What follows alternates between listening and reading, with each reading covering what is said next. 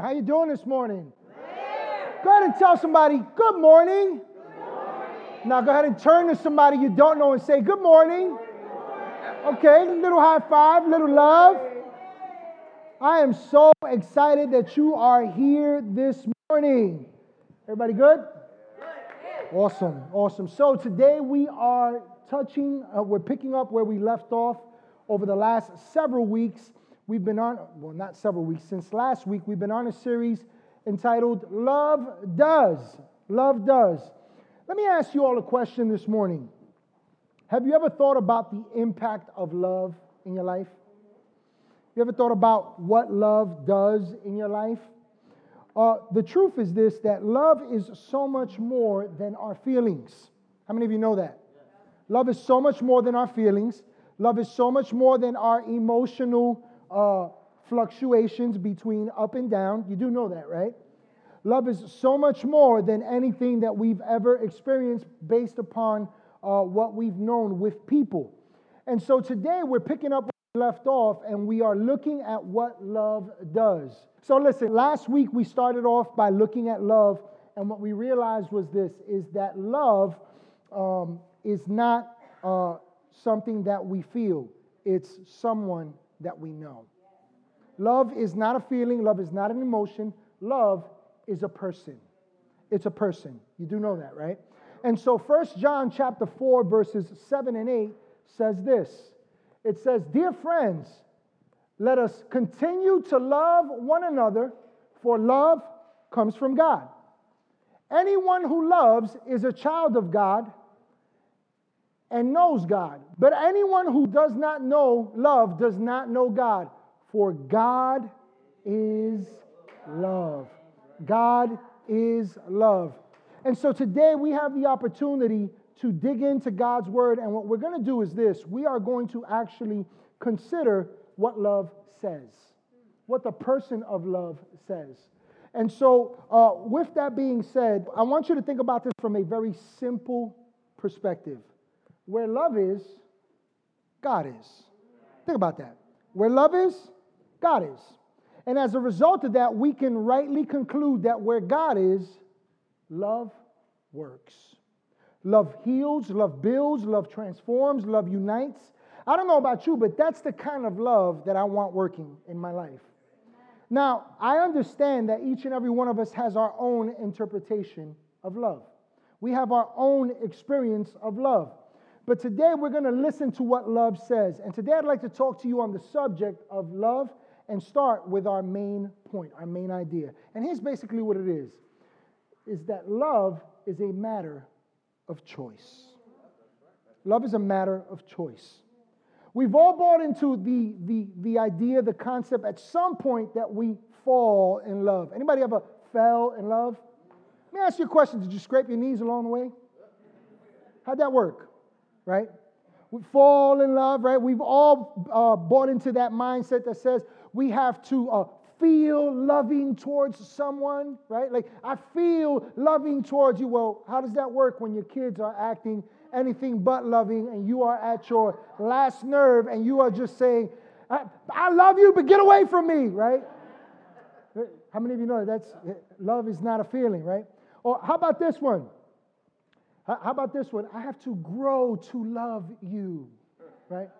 How does that work?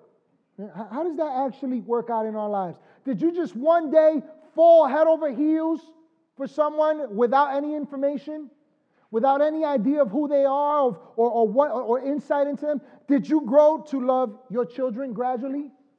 Let me ask you that. When your child was born, did you go, I don't know about this kid, but I'll see how much I love him along the way. No.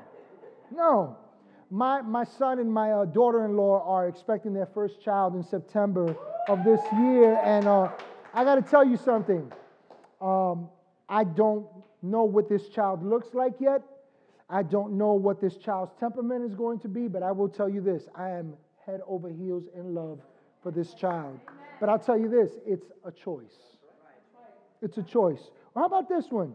Did you one day get goosebumps or have an emotional epiphany where you had this overwhelming feeling that you were waiting for in order to love your BFF? Right? Is that how it works? I dare say this, that the answer to any one of those questions is a big fat no. That's not how love works. And so today I want you to turn with me in your Bibles to 1 Corinthians chapter 13. 1 Corinthians chapter 13. And I just want to clarify something. Look, whether you believe in God or you don't believe in God, whatever your experience with love has been, my job here today is not to give you my personal opinion. I'm not here to give you my perspective.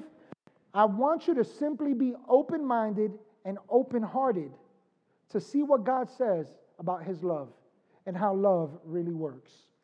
Because love is a person, but love is a person that does something in our lives. And so starting at 1 Corinthians chapter 13, starting at verse 1, it says this: if I speak in tongues of men or of angels, but do not have love, I am only a resounding gong or a clanging cymbal. If I have the gift of prophecy and can only fathom all mysteries and all knowledge, and if I have a faith that can move mountains but do not have love, I'm nothing. If I give all I possess to the poor and give over my body to hardship that I may boast, but do not have love, I gain nothing. I profit nothing. Now, I want you to consider something about this that you might not know this, but the book of 1st and 2nd Corinthians was inspired by God through a man named Paul. And this guy, Paul, wrote these letters that we call the book of 1st and 2nd Corinthians to a people who had no understanding or concept of what love was. In their society, love was something foreign. Love was not why you married. It was prearranged. Love was not what you sought in your spouse. When it came to intimate times between a husband and a wife, it was simply for one purpose: to procreate children. That's what it was for. Anything outside of that was done with pagan priests and priestesses. So their mindset of love, their understanding of love was a foreign one. And so now they come to know Jesus.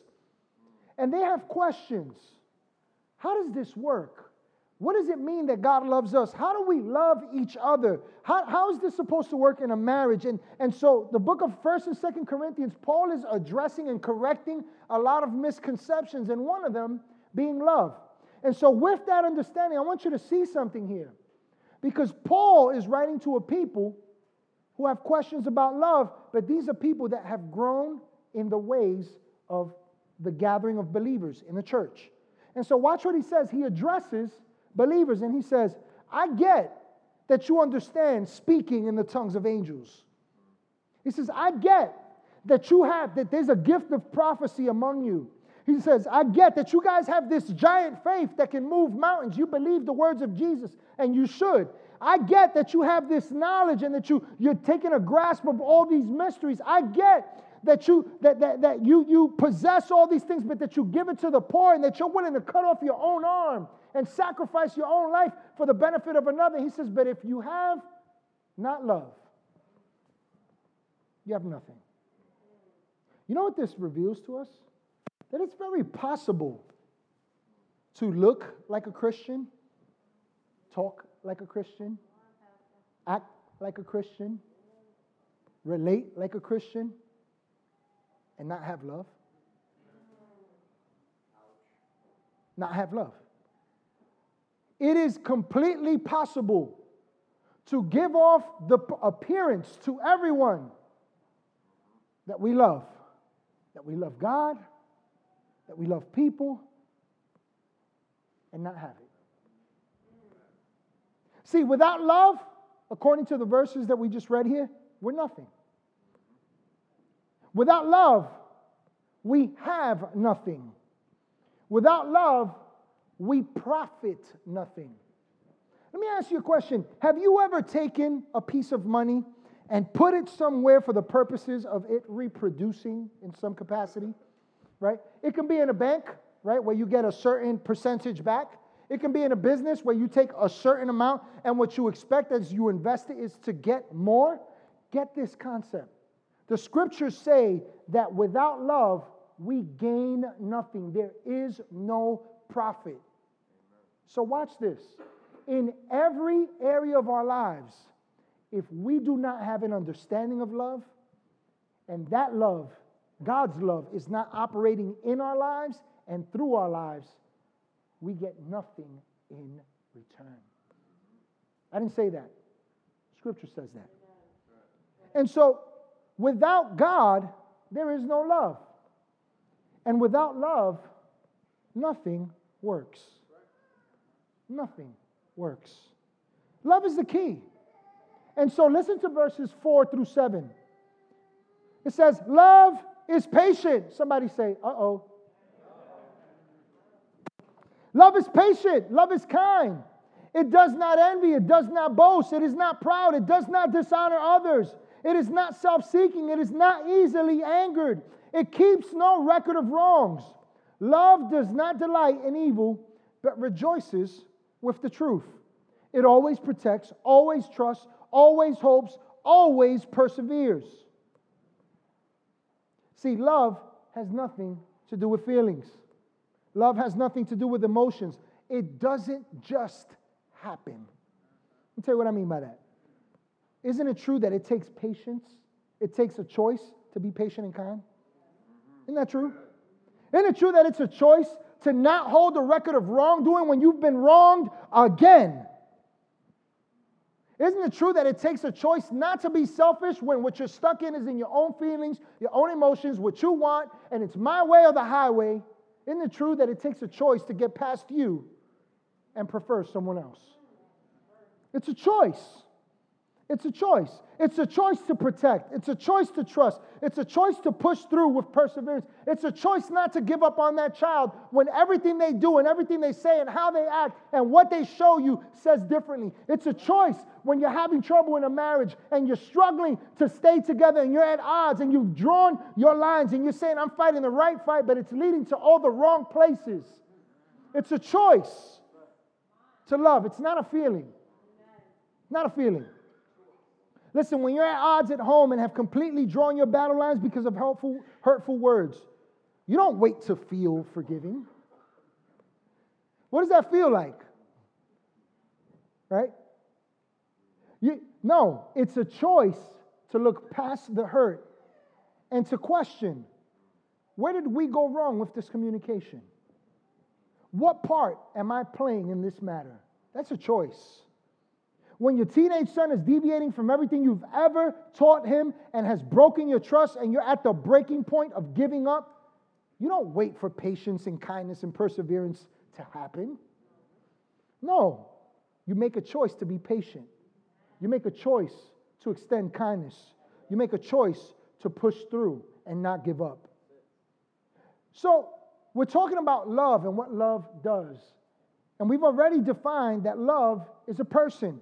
And so I want us to look real quick in Hebrews chapter 12, verses 2 and 3 at the person of love. This might be a familiar passage of Scripture to some of you because we just touched on it in our last series. But Hebrews 12, starting at verse 2, says, we fix our eyes on Jesus, the pioneer and perfecter of faith. For the joy set before him, he endured the cross, scorning its shame, and he sat down at the right hand of the throne of God. And then it goes on to say this, consider him. I want to pause right there for a minute. We could just put up verse 2 again. I want you to see what the Scripture tells us. It says, fix your eyes, fix your attention, fix the direction, the orientation of your heart, of your life upon Jesus. It says, because he's the pioneer. He did it. He blazed that trail. Right? He's the pioneer and he's the perfecter of our faith. And then it goes on to say this. It tells us what love does. It says that there was a joy that was set before him as he endured the cross. As he endured the cross. So get this picture. Jesus goes on the cross and watch what happens. Men, people that once knew him, that followed him, people that had seen him do great things, they say, hey, if you're really the Son of God, if you're the promised one, you who healed people, who raised the dead, why don't you come down from that cross and prove to us that you're the Son of God and we'll believe. And you know what love chose? Love chose to remain on that cross for you and me. Love chose not to give up. Love chose to complete what he started. Notice what the Scripture says. It says that he scorned its shame. You know what the Scripture's literally just saying there? It's saying that when he was on the cross, he was unmoved by what people were saying, people were doing and the ridicule that he was taking on. He wasn't moved by the guilt that he assumed, the sin that he became that was you and me. The scripture says that he scorned that shame. It was nothing to him, but watch why. Verse 3 says, consider him who endured such opposition from sinners. Watch what happens when we follow the example of love, so that you will not grow weary and lose heart. If we're to choose to love, we must consider the choice that love made for us. He endured.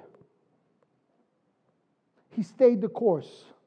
Jesus made the choice to love all humanity when humanity chose to reject his love and could not love him in return. Now, I'm pretty sure I heard this. I heard someone say, yeah, but that was Jesus. That's Jesus. That's God. I can't do that. Let me propose to you something. That maybe the reason, maybe you're struggling with this because what we do is we worry about all the times that we've made the choice to love and it's blown up in our face. Maybe what we're concerned about is all the times that we chose to love, to forgive, to endure, to persevere, to press through, to uplift, and it blew up in our face. But the thing about it is this. In 1 Corinthians 13, verse 8 through 10, watch what God says through this man, Paul. It says, love never fails.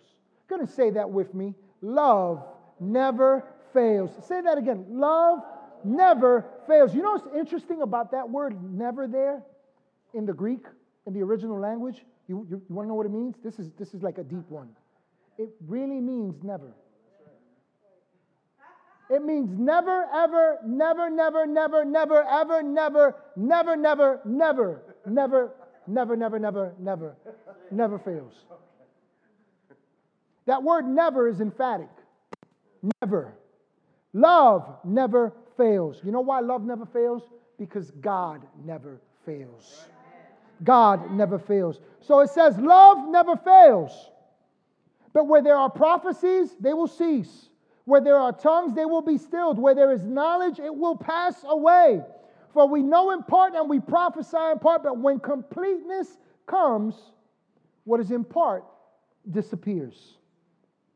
You know what the truth is? That love doesn't fail us. People fail us. People fail us. Now, I'm going to read this word for word from my notes because I don't want to mess this up. I want you to consider this statement. Too often, we choose to love for the wrong reason. We choose to love for the sake of what we get from people instead of what we get from God. I'm going to read that again. Too often, we choose to love for the wrong reason. We choose to love for the sake of what we get from people instead of what we get from God. Listen closely. If you're seeking love in a person, if you're seeking love in your children, if you're seeking love, the experience of love in your wife, if you're seeking love in friends, if you're seeking love in human beings, guess what? Your wife will fail you. Your husband will fail you. Your children will fail you. People will fail you. Your pastor will fail you. But God never fails. And so what we have to understand is this, that love doesn't come from people. We're vehicles for love. We're vehicles, we're channels by which love flows through and works through. But the person of love, God who is love, we should be seeking God, not people for love. It's a big difference. Big, big difference. See, the reason why love never fails is because it does not fail to complete what it started in you when you embrace it. And so, watch this. In verse 11 of 1 Corinthians 13, God speaking through this man, Paul, says this. When I was a child, I talked like a child. I thought like a child. I reasoned like a child. When I became a man, I put the ways of childhood behind me. Now, let's back up for a moment and widen the scope here. From verses 1 through 10, he's talking about love. And then all of a sudden, it seems like he takes a left turn.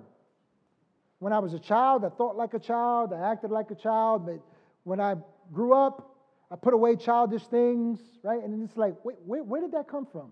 What is that about? I want you to see that the context of what Paul is speaking here, what God is revealing through this man is this. It's about love. And here's the thing that Paul reveals about the power of love in our lives. That love is maturity. Love causes us to mature. And that maturity begins with a choice to shift from a childish view of love that is based on feeling, selfish desire, motives that are about ourselves. And when we shift from those motives and we adopt God's kind of love, it happens through a choice. A choice. A choice. The book of Philippians reveals that Jesus did not consider it robbery to give up his throne and come down and become a man. But you know what it's showing us there? That he made a choice. He made a choice. I tell you, this will set you free if you understand how love really works. What love really does. And so for the next couple of moments that I have here, we're going to look in our Bibles to Luke chapter 10, verses 25 through 37. Luke chapter 10, verses 25 through 37. And as we turn there, I want you to see some things about God's love. The scriptures reveal to us that this man comes to Jesus, and this guy is an expert. He's an expert. How many of you know that experts may have a level of expertise based upon what they know, but the experts can be wrong? You do know that, right? So let's consider this interaction that Jesus has with this man. Luke chapter 10, starting at verse 25, says this: on one occasion, an expert in the law stood up to test Jesus. This is a religious man. This is a man who understands religion. He's the epitome to people of what it means to be a servant of God, to minister to God, to love God, to look like someone who's got it all together with God. And this guy says, he comes to Jesus as an expert and he says, "Teacher, what must I do to inherit eternal life?" You know what he's saying? How does this whole faith thing work? How do I live according to the kingdom of God in my life? And Jesus responded to him, "What's written in the law? How do you read it? How do you understand it?" And he answered, "Love the Lord your God with all your heart and with all your soul and with all your strength and with all your mind. And love your neighbor as yourself." Watch Jesus' reply. "You've answered correctly." Then he goes on to say to him, "Do this and you will live." In other words, if you just do this, you'll inherit the kingdom. You'll see how the kingdom works in your life, through your life. But watch verse 29. But he wanted to justify himself. So he asked Jesus, "And who's my neighbor?" In reply, Jesus said to him, "A man was going down from Jerusalem to Jericho when he was attacked by robbers. They stripped him of his clothes, beat him, and went away, leaving him half dead. And a priest happened to be going down the same road, and when he saw the man, he passed by on the other side. So to a Levite," that's simply just a person of religious stature, "when he came to the place and saw him pass by on the other side. But a Samaritan, as he traveled, came where the man was. And when he saw him, he took pity on him. He went to him and bandaged his wounds, pouring on oil and wine. And then he put the man on his own donkey, brought him to an inn, and took care of him. The next day he took out 2 denarii and gave them to the innkeeper. And he said, look after him. And when I return, I will reimburse you for any extra expense you may have. Listen to the words of Jesus. Which of these three do you think was a neighbor to the man who fell into the hands of robbers? You know what Jesus is asking? Which one of these three men in this story understood how love works? Listen to his response. The expert in the law replied, the one who had mercy on him. And Jesus told him, go and do likewise. So let's break this down. Jesus finds himself confronted with an expert. This guy knows religious law up and down, back and forth, everything in between. And so he comes with one intent, to discredit Jesus. The scriptures tell us that he comes to test him. And he says, hey, how do I do this whole life in the kingdom thing? And Jesus says to him, well, you know the law. How do you read it? And he rightly responds, hey, love God with everything. And love your neighbor. Love people around you.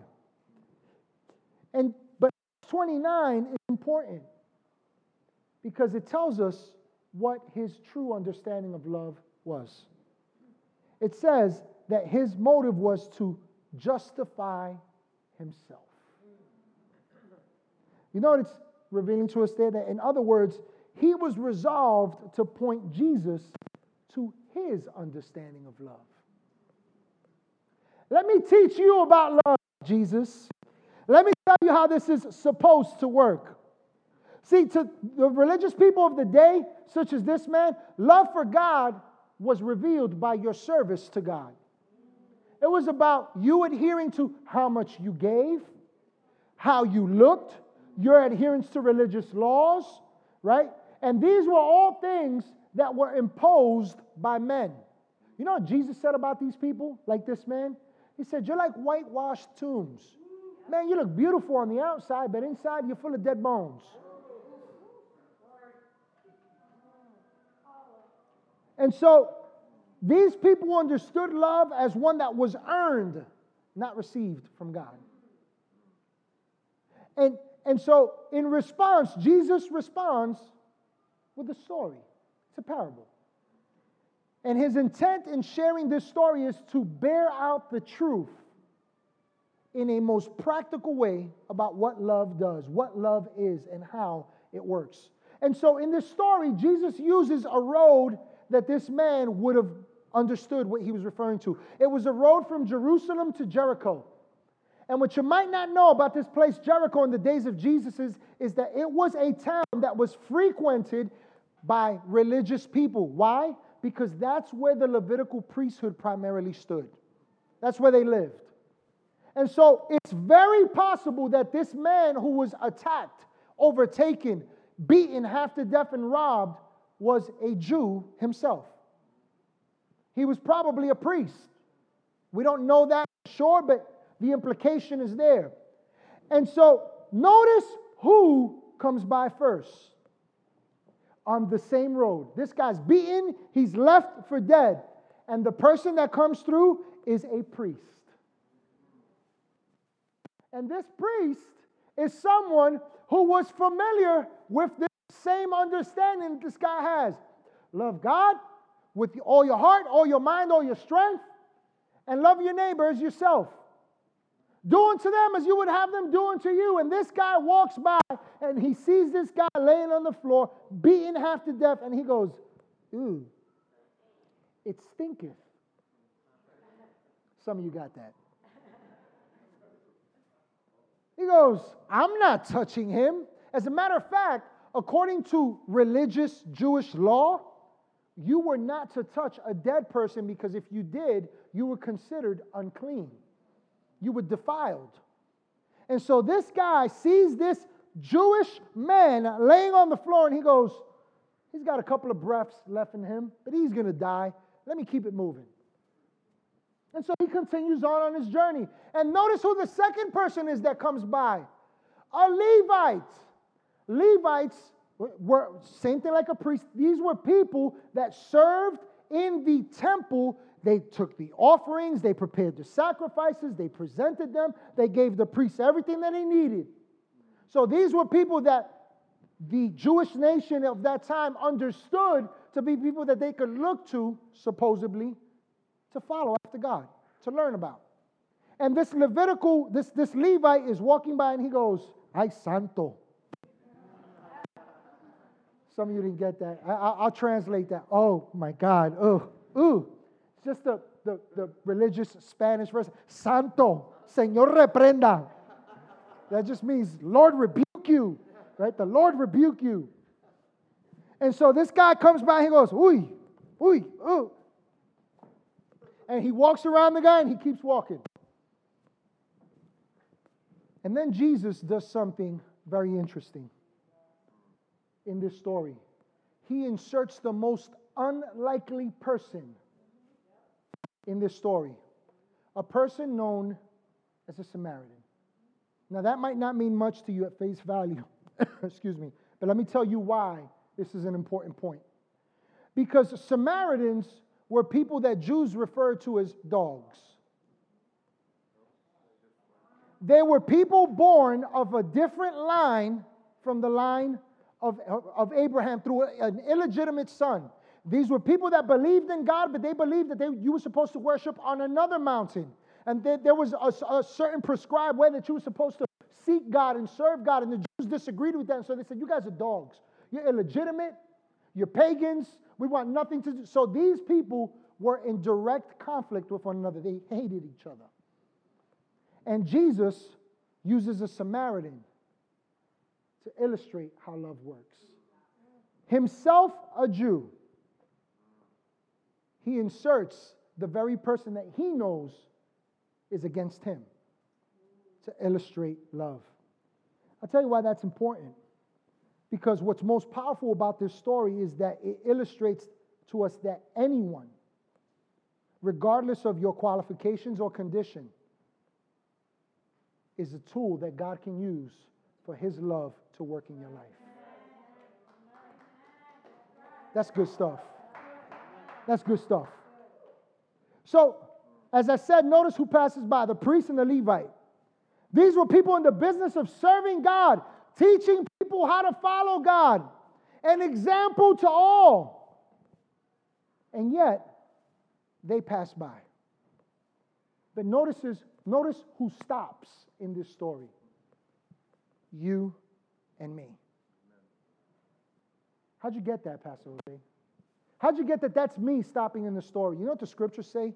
The scriptures say that we were enmity. We were at enmity with God. The scriptures declare that you and I were darkness, that He translated from the kingdom of darkness into the kingdom of the Son of His love. The scripture says that we were once darkness and that He made us light. The scripture says that while we were still yet sinners, Christ died for us. And so check this out. The Samaritan is you and me. And here's what God says to you and me. You're capable of operating in my love.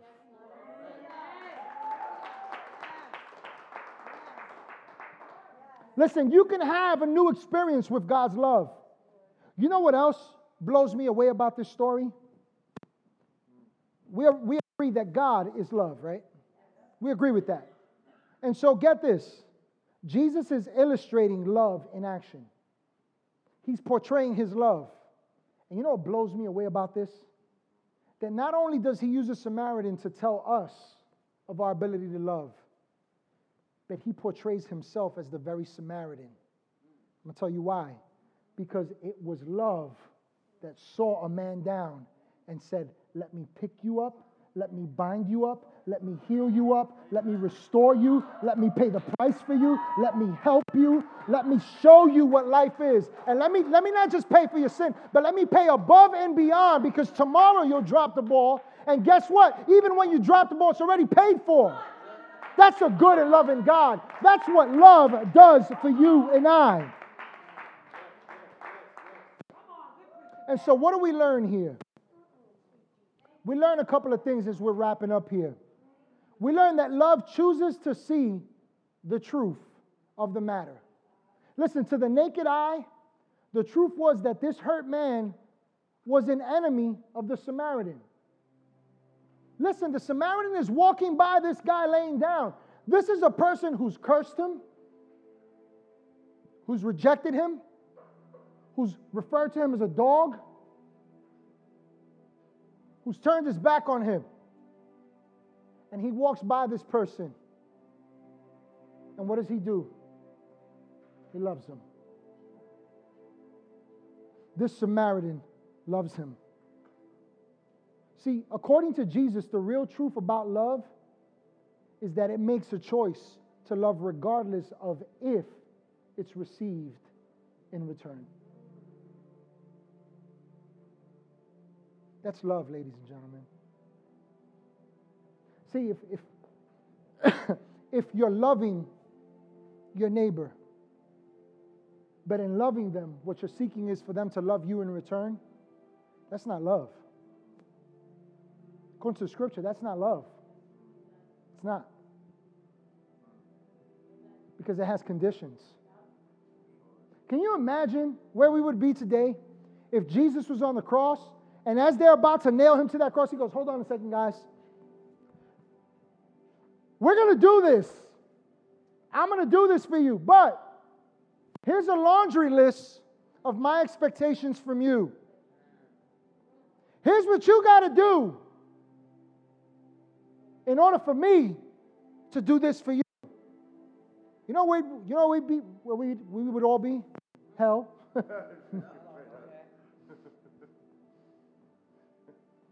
No. The scripture says that Jesus counted it all joy when he went to the cross. Died the death of a sinner that we might live the life of a saint. That we might be healed and restored and declared righteous and holy.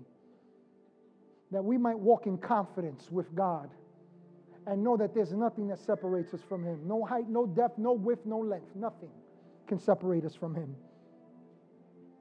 See, the truth about love is that it's truly unconditional. So let's not put conditions on our love towards people. Let's not put conditions on our love for those that hurt us. Love chooses to heal in the very places that hurt most. I'm going to say that again. Love chooses to heal in the very places that hurt most. This Samaritan didn't see a dead man like the other people before him. This Samaritan didn't see a hopeless and helpless person. This Samaritan did not see an end to what was happening. No, instead, he saw the opportunity to raise a dead man back to life. He saw the opportunity to heal the hurting. He saw the opportunity to redeem and restore the broken. Listen, that's the love of God. That's the love at work in your life. That's the love available to you and I. That's the love that we're called to love with. It's a love that trumps the hurt that you've experienced with your parents. Oh, trust me, I get that. I understand it. This was my understanding of love. I love you. And I also understand what it is to be in that place called a church where they told you that God loves you, but somehow you always felt feeling like a nail, and God was the hammer. And somewhere in between there, they stuck in there, yeah, but God loves you. That's not love. That's not God. But you see, love chooses to heal in the very places that hurt most. This man saw the opportunity to give healing where everybody else saw the opportunity to continue moving on from what hurt. I don't know your story. I don't know what you believe about God. But I will say this. I know this, that each and every one of us knows what it is to hurt at some point in our lives. To have someone that loved you or said they loved you, or even really did love you, but they failed you. We've all been there. We all know that. We've all experienced that. But you see, the truth about love is that it heals. it goes to the very places that hurt most.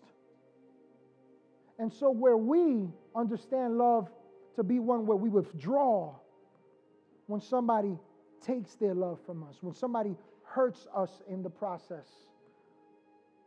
God's love goes there, stays there, heals there, builds there, leads there, reveals truth there. Now I get it. Some people,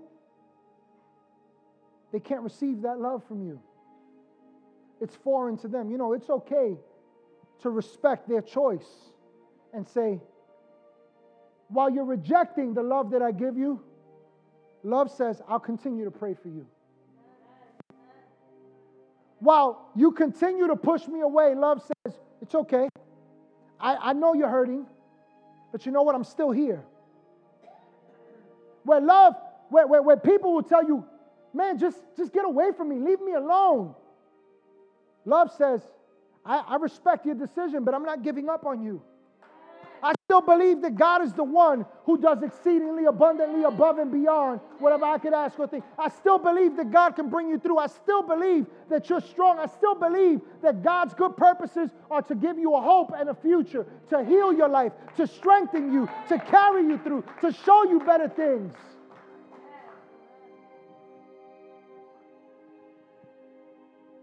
See, love, it never hurts. So let's not withhold its power from the people around us. What about me, man? Yeah, I get it. God loves me, but I've heard that 1,000 times. But why am I in this situation? Why am I going through what I'm going through? Why am I struggling with what I'm struggling with? Can we be very honest with ourselves? Many of the results that we endure are the results of choices we've made, or unfortunately, choices that others have made.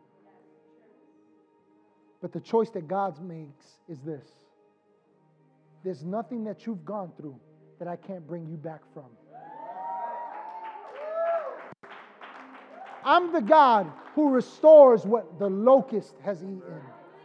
I'm the God that redeems you, that gives you new life, that shows you a new way. I'm the God that says, old things are passed away. Behold, all things are become brand new. There's a new story. There's a new day.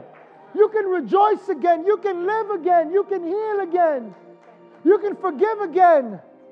You can rise again. See, love chooses to reach beyond the expected. Listen, in our world today, you'd be applauded for doing the bare minimum. You picked the guy up and you took him to the hospital. You'd make the news for that. But you see, that's not love at all. The truth about love is that it goes beyond what is expected. Matthew 5, verses 43 through 48, Jesus speaking here, says this: you've heard that it was said, love your neighbor and hate your enemy. But I tell you, love your enemies and pray for those who persecute you, that you may be children of your Father in heaven. He causes His sun to rise on the evil and on the good, and sends rain on the righteous and the unrighteous. If you love those who love you, what reward will you get? Are not even the tax collectors doing that? And if you greet only your own people, what are you doing more than others? Do not even pagans do that? Watch what he says in verse 48. Be perfect, therefore. Let me stop right there. I just heard somebody say, yeah, that's not me. He's not talking to me there. I've got my imperfections. I don't qualify for that. No. Understand what he's talking about. He's talking about love. And what he's talking about is a complete love. A mature love. A love that operates in our lives. And so here's what Jesus says. Be perfected in this love. He says, be perfect, therefore, as your heavenly Father is perfect. Listen, true love extends mercy. It binds up wounds. It sacrifices for the benefit of others. It never stops loving. This Samaritan not only bound up this man's wounds and took him to a safe haven, no, he carried him as he was hurting and paid the price for his healing. It's the same love that's available to all of us from God and works through us by God. Stand with me today.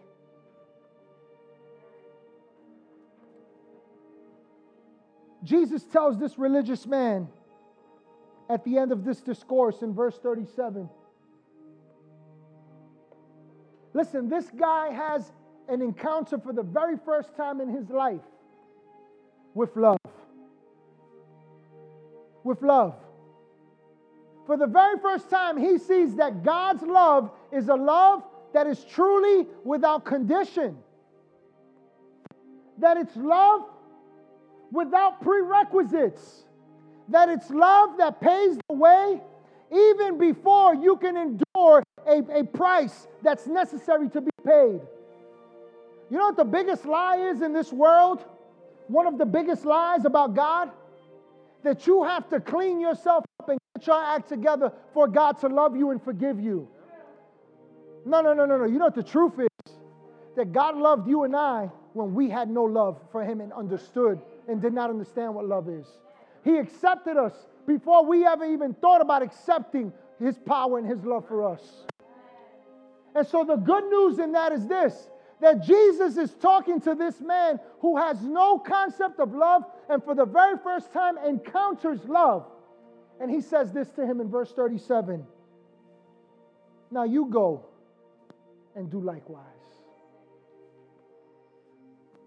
Listen, what we've seen here today from God's Word is what love does in our lives and how love works through our lives. With every eye closed and every head bowed here, I want you to just take a moment for reflection.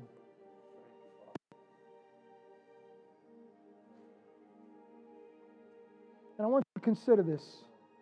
Who is love in your life? Is it the people that have failed you? Is it the letdowns that you've had?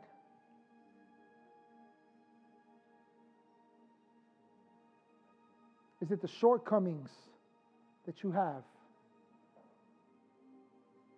Are you judging love incorrectly? Let me take that a step further. Are you judging your self-worth incorrectly? God loves you. God heals you.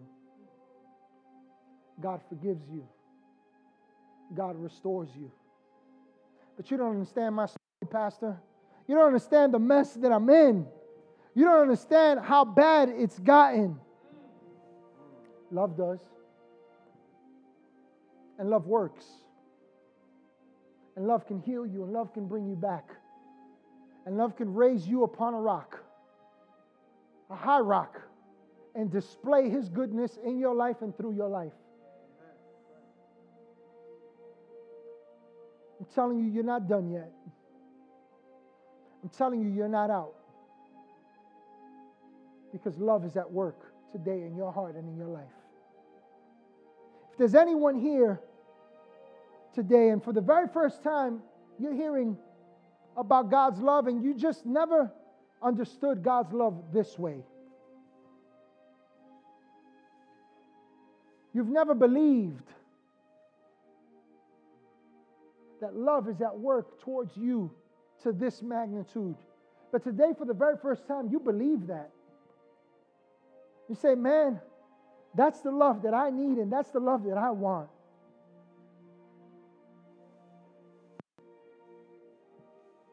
Here's the first choice according to love.